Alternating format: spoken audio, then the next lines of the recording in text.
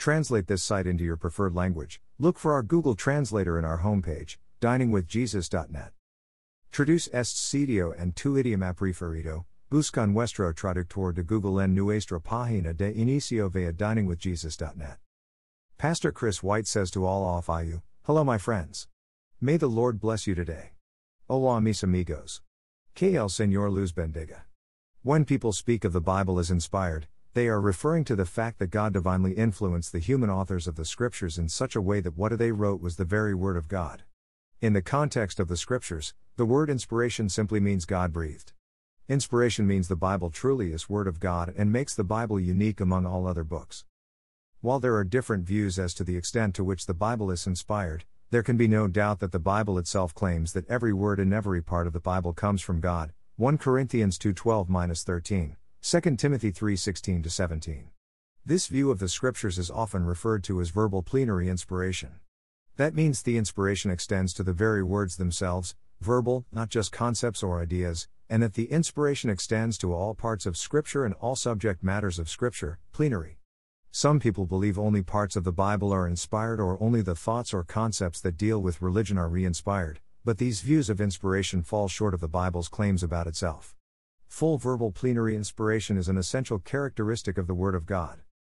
The extent of inspiration can be clearly seen in 2 Timothy 3:16, all Scripture is God-breathed and is useful for teaching, rebuking, correcting and training in righteousness, so that the man of God may be thoroughly equipped for every good work. This verse tells us that God inspired all Scripture and that it is profitable to us. It is not just the parts of the Bible that deal with religious doctrines that are inspired, but each and every word from Genesis to Revelation.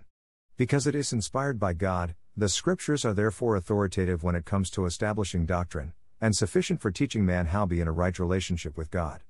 The Bible claims not only to be inspired by God, but also to have the supernatural ability to change us and make us complete. What more can we need?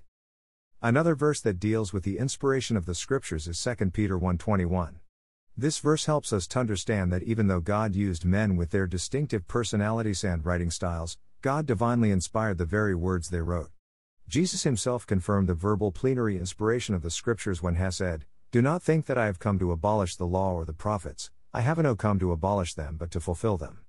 I tell you the truth, until heaven and earth disappear, not the smallest letter, not the least stroke of a pen, will by any means disappear from the law." Matthew 5:17-18. In these verses, Jesus is reinforcing the accuracy of the Scriptures down to the smallest detail and the slightest punctuation mark, because it is the very Word of God. Because the Scriptures are the inspired Word of God, we can conclude that they are also inerrant and authoritative. A correct view of God will lead us to a correct view of His Word. Because God is all-powerful, all-knowing, and completely perfect, His Word will by its very nature have the same characteristics. The same verses that establish the inspiration of the Scriptures also establish that it is both inerrant and authoritative. Without a doubt the Bible is what it claims to be, the undeniable, authoritative, Word of God to humanity. Thank you to Got Questions Ministries.